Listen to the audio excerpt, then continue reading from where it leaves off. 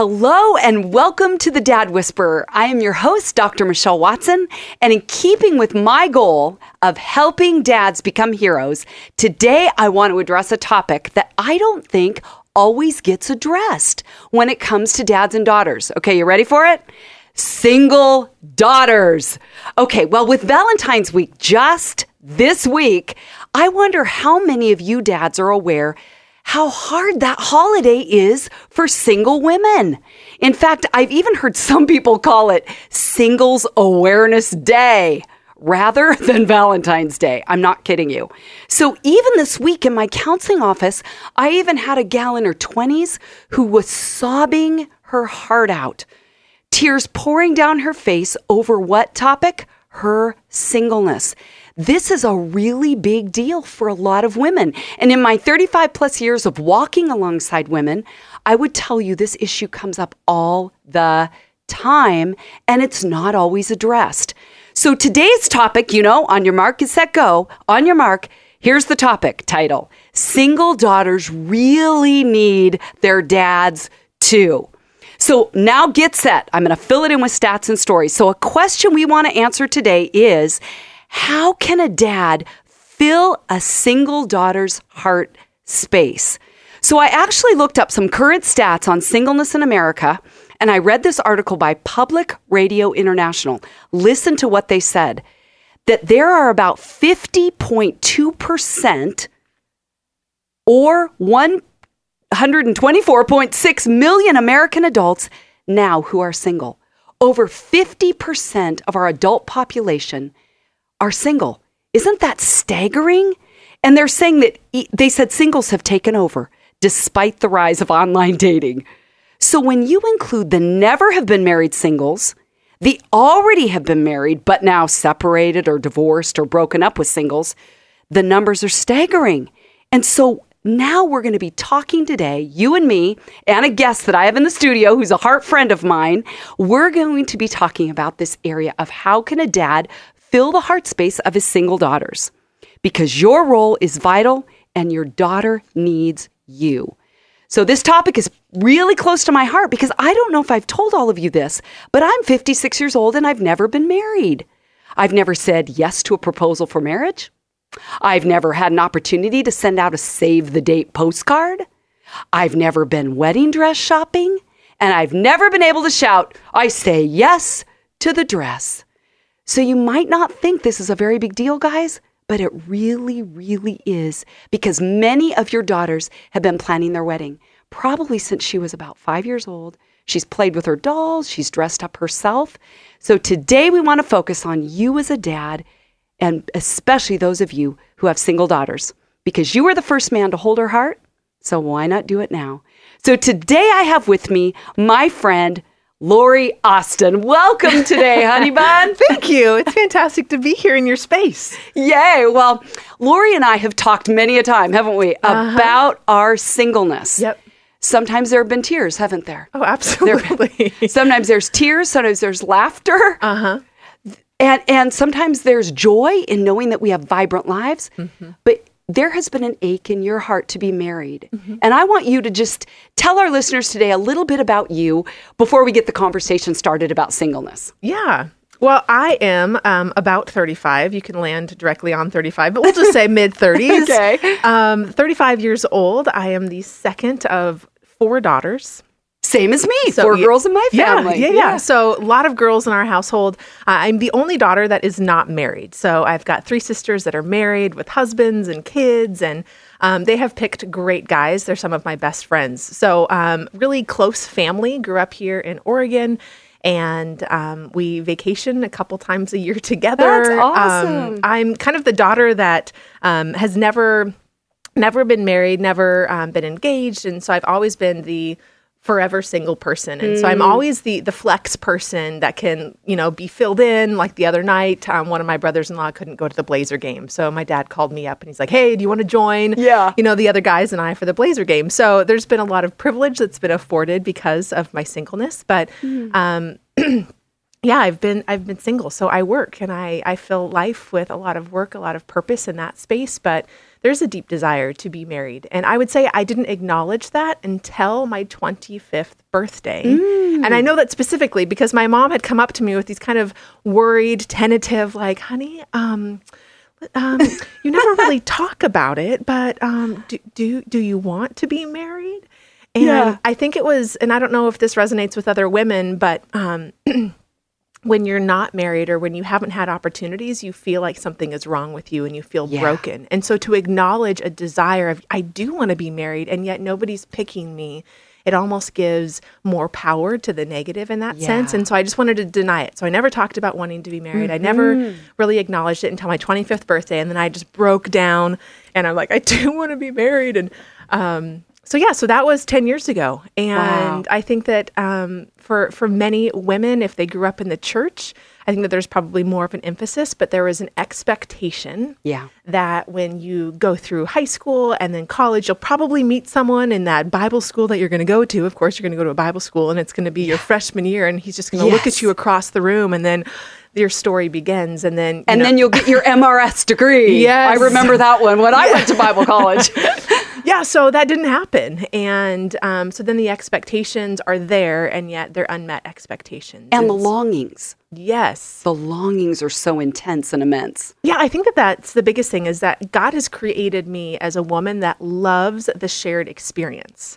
So I traveled alone when I was 19 years old, and I was in London for a week, and I hated it. I would be standing at these big touristy places. I'm like, look, there's nobody to talk to. So I hated stuff like that. I know I am a woman that loves to experience things together with people. And so that longing that we're talking about, it's not so much of, I want that MRS degree or I want to be, a mom and I want to put all these pictures on Pinterest and have all these different things. I want to share life with a man. I want to dream together. I want us to be stronger together than we are as singles, and God giving us a great big vision for what we can accomplish together for the kingdom. And so there's a big longing in that sense for that space. And so I press on and I try to live life fully. And I think that that's the space that I'm in today. Beautiful. Well, I mean, there's a lot we could talk about in terms of like your passion. And you guys have to know, I know Lori Austin. She has an insane amount of gifting, this woman does. And yet today, because we're talking about singleness, I just want to delve even more into that topic. But you just talked about like being 25 and it really hitting you that you were single because your mom brought it up. Right. So in the last decade, what does it mean to you now in your mid-30s to be single as compared to your mid-20s? Yeah. Well, I think I was telling you yesterday that I don't always have the greatest compassion for those that are 23 and they're just grieving their singleness. And I think, oh, sweetheart, okay. But I think there was a turning point at 30 where it felt there was a different freedom as a woman, that I felt like there was a greater acceptance of who God has created me to be. And I think some of the old ways as a 20-year-old kind of went to the wayside. But I think that as you enter into your 30s and then you really enter in, and now I'm like safely, like securely in my 30s. The pocket, you're in it. Staring down 40. I feel like there's an expiration that starts to creep into your head. An expiration of, okay, it didn't happen at 25. It didn't happen at 20. Okay, 30, like 31. Like, when is this going to happen? And it still hasn't happened. And so I think that the change from being single in my 20s to in my 30s has just been, there's been a different thought that's entered into my mind of what if this never happens? And the question that I have to ask myself is, how then shall I live in that reality? And there's a tension that you live in because it feels like, do I fully accept, okay, I'm going to be single and like, Lord, how are we going to do this? And what does my life look like without giving up the hope of, there's a desire to be married, to be a mom, to do all those different things. And so there's a tension that you have to exist within and find peace in, I think, in your 30s, because, at this point, your eggs are like geriatric or something. But I so appreciate, Lori, how you're talking about living with an ache and a longing. And I think, you even mentioned the idea of like, what's wrong with me? I've lived with that a lot of my life. Like, why am I not being chosen? Or why is a man not wanting to look my way? What's what's broken in me that isn't drawing him, and living, like you said, with this idea of, I don't want to close my heart up. Yeah. Because the ache hurts too bad, and then it shuts down what I am involved in. And so how do you live open with heartache? Simultaneously with having passion in other areas? Yeah. And not drinking too much, I think that there's that's drowning the sorrow, but but I think that out. That's real. I think that that's very real for women in their 30s. I see a lot of women that are peers in the church and in different places, and I see there's kind of two directions that I see them go most. And one is they become this recluse where they get really into like knitting or something, and it just feels like the hobbies that they're picking are very isolated, where they're home alone doing these hobbies, and then they kind of just close themselves off, and that hope is gone, and they're not really they're not being open to possibilities and making themselves available. And then the other side of that is I see a lot of women that give up hope. And I feel like they just feel like, skip it. God, you have not provided yet. Yeah. And my heart hurts, and this hurts. And why am I waiting for a man that, in my experience in this day and age, there's not a ton of Christian men in the church. I mean, if they're the good ones, they're already married with two, and a half kids, or whatever the statistics are. So there's a loss of hope. And I think in that, then they go off the deep end and they start living a life of their own design. And I see that too. Yeah. And so where do you live as a woman that wants to follow hard after Jesus and say, God, I still continue to believe that you are good and that you do provide. That's the tension, to live fully and passionately, and to recognize that there is a grieving. Like there's a grieving of, I'm not going to be a young mom. I'm not going to have all, I grew up with this expectation of I want all my kids before 30 because 30 is old. And hey, it's not happened yet. So, so I think that there's a good place to grieve the things and the expectations that will not be, but it doesn't mean that you can't live fully with an expectancy of what God will do here and now at 35 or 40 or 45. Yeah. Beautiful. Well, if you're just joining us, this is the Dad Whisperer, and I'm your host, Dr. Michelle Watson.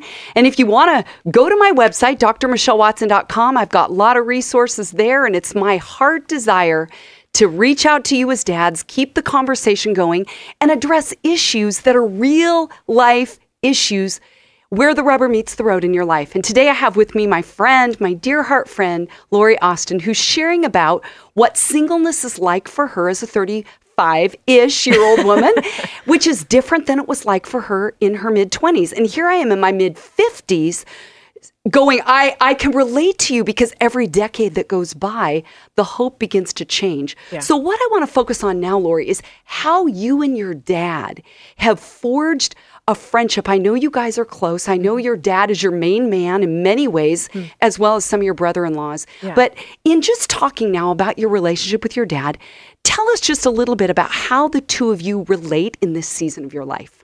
Well, it's interesting because when you texted me and you said, hey, what do you think about this show topic and joining us? You texted me when I was on a business trip in New Orleans, and I'm sitting down having a cup of coffee at Café Du Monde with my dad. Wow. And so I just was totally chuckling in my head going, oh, she has no idea how this topic resonates, because here I am, 35 years old with a full career, traveling all over the U.S. every single week. And my dad came with me on that trip. And so that really speaks to, I think, our relationship today. I love being with my dad. Yeah. And my dad is retired. And so he has the ability to say hey, I'm going to join you on this trip. So how my dad and I relate today is one where there's two words that come to mind to just describe that. My dad cares for me, and he cares for me in many different ways. But I think he cares and he covers me. So those are the two words. And I experienced this just even looking back in the last year. I bought a car.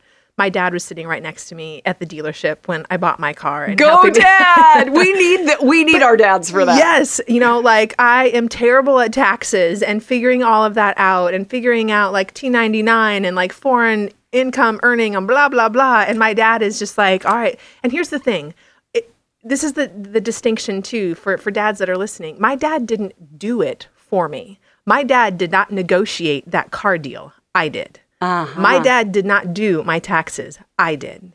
But my dad played a really important role in that he was in my space with me and allowing me to kind of bounce up against him. What do you think about this? What do you think about this? And what that meant to me as a daughter is that I am a strong woman. I am a woman that loves to get things done. I am a woman that my dad built our house when we were young, and I was right beside him with a tool belt and a hammer. Awesome. And I loved learning alongside of him. And my dad has really empowered me to be like, get it, girl. Like, you go get a cheaper car, or you get that deal that you want, or hey, what are the steps that you need to take to get your taxes done or to figure that out? And I think that for single women, there's so much of our life that we spend alone. We come home from work and we maybe don't have roommates. In your 30s, you're living more on your own. And there's a lot of empty alone time. And for you as a dad to enter into that space, for my dad to be in that space with me. Yeah. I don't care if you're sitting on my bed or I'm cleaning my room. Like, that's what I love, to have people part of my life. And for my dad to do that, it just means the world. And I think one of the things that I just want to pick up on what you said, Lori, is that your dad had you alongside him when you were a little girl. And I imagine that has set the groundwork for how now you have him alongside you. I love that juxtaposition. Well, there's such a, I mean, and I know this. I look around at my peers and I think that I know how blessed I am that my dad is the man that he is. And he would say, and my mom would probably even say, like, I don't know how you girls got this sensitive guy, because he was not like that growing up. He wasn't really emotionally engaged. Yeah. I didn't experience that. All I experienced growing up was I knew that my dad loved me. I knew that my parents loved me. But my dad later on in life has really come into a new place of sensitivity of his heart. And I see it in a softness where my dad he goes to a Starbucks every morning and he sits and he prays for his family and he writes. Wow. And my dad will send me texts of the prayers that he has of like, hey, girl, this is what I'm praying for you today. And I didn't grow up with that type of sensitivity. And so it's just really morphed as my dad has matured and come into a deeper intimacy in his relationship with the Lord, that I get the offerings and the blessings. What does that mean to you when he sends you a text and says, here's the exact thing I'm praying for you today, right now? That means a lot to me. That's the kind of covering that I feel, that so often I feel like I'm by myself as a single daughter, and I got to figure out career, and I got to figure out, retirement planning and like taxes and buying a house and all these different things. And it just, I don't need somebody to do it for me, but I just want somebody in that space. And so when I know that my dad has a relationship with the Lord and he is bringing me before the Lord in his prayers, I feel absolutely loved and adored in that, that my dad would think of me. And just seeing your tears right here tells me that this is touching the depths of your heart. Yeah. As your dad just breathes his spirit and his love into you like that. So you talked about a second C, caring, covering. And covering. Tell more about the covering piece. My dad provides for me. And I think that that's something that, we go to family engagements, and all of my sister's husbands are the ones that, take care of their bill. This is a very practical, simple thing, right? Yeah, but so we go out, and then it would always fall on me then to like take care of myself or to provide my own way. And I have the finances to do that. That's not the deal. Yeah. But in small ways like that, for my dad to even pick up the bill, there's a sense of like care and covering of, I got this. Like, I want to take care of you, or I want to provide for you. And that would be a place that a husband would play for me. And because there is no husband, then I see my dad taking those steps in that way. And that's significant to me. And the covering of even just delighting in me as a woman. Yeah. I think that, when I arrive at family get-togethers, there's just a pause, when I enter in. And I don't think that it's like put upon by my dad. I really feel like my dad is trying to figure out his own heart and intimacy with the Lord. And he's felt like he's fumbled around with his daughters. But I think that as God has matured him, there's just moments where I see him looking at me and he's like, you just look beautiful. And moments like that where I feel like my dad, you say that he's my main man, and I don't know if I would define it like that, but he's a man that speaks to me as a woman of who God has created me to be. Yeah. And I think that that's a really important place to be able to acknowledge like God's design and beauty in me, God's creation of my unique DNA, of, my giftings or whatever. And he tells you so. Yeah. That's the key. Dads may think it, but not always say it. And you're saying, I need to hear that. Yeah. Because it affirms me, not just as a woman who's married or has that calling or role, but just me as me. Yeah. That's awesome. And I got to be honest. Sometimes my dad or my mom can say things like, "Honey, you just look, beautiful," or da da da. And I roll my eyes and I go, "Okay, you have to say that." And so there are moments, and I want to encourage dads. There are moments where my dad may say something, and it sounds so dorky. Like he's like, "Those earrings are just delightful," and you're like, "Are you kidding? You just said that?" And I kind of roll my eyes. I'm like, "Dad, come on."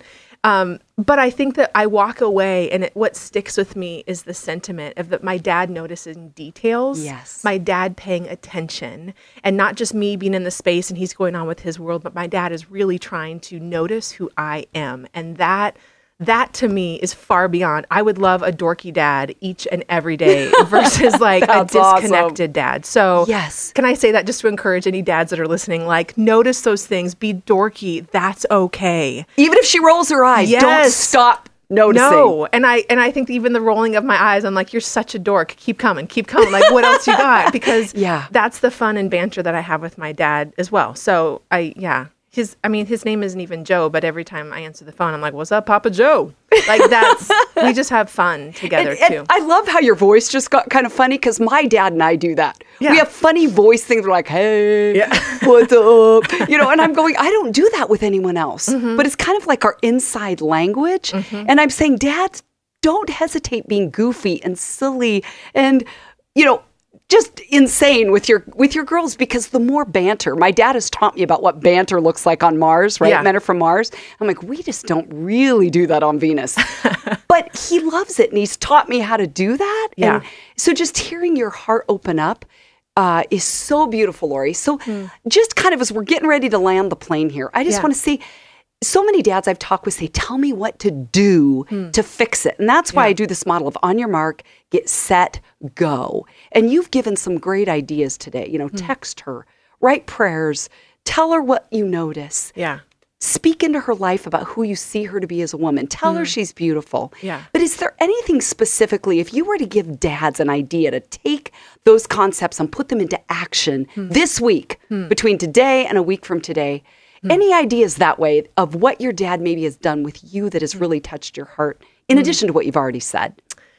Well, this is the thing that right now is just resonating in my head, and it wasn't something that I prepared to come in with. But I think if I were to boil and distill everything down, it would be notice her. Yeah. Because so often single women feel unnoticed. And they feel unseen, and their girlfriends can give them comments, and maybe they look to like their social media of like the likes. But I think that for you to pay attention enough to something this week and notice something about her world, and notice like how she's dressing even, or notice like the accomplishments that she's done in her job and career, or notice the community that she's built around her. But find one thing, like pay attention enough to say, what can I learn this week? One thing about my daughter, and I just want to be able to reflect that back to her.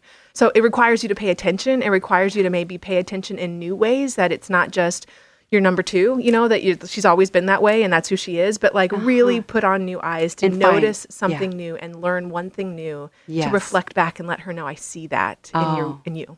And you even talked about like your dad noticing that maybe you would love having the bill picked up that time. You could afford it, but he noticed that that would bless you, or that would have meaning to you. And I'm the same way. Yeah. When my dad pays for the movie or pays for the meal, and a lot of times I pick up the tab as a way to keep it, reciprocal, but it does go in.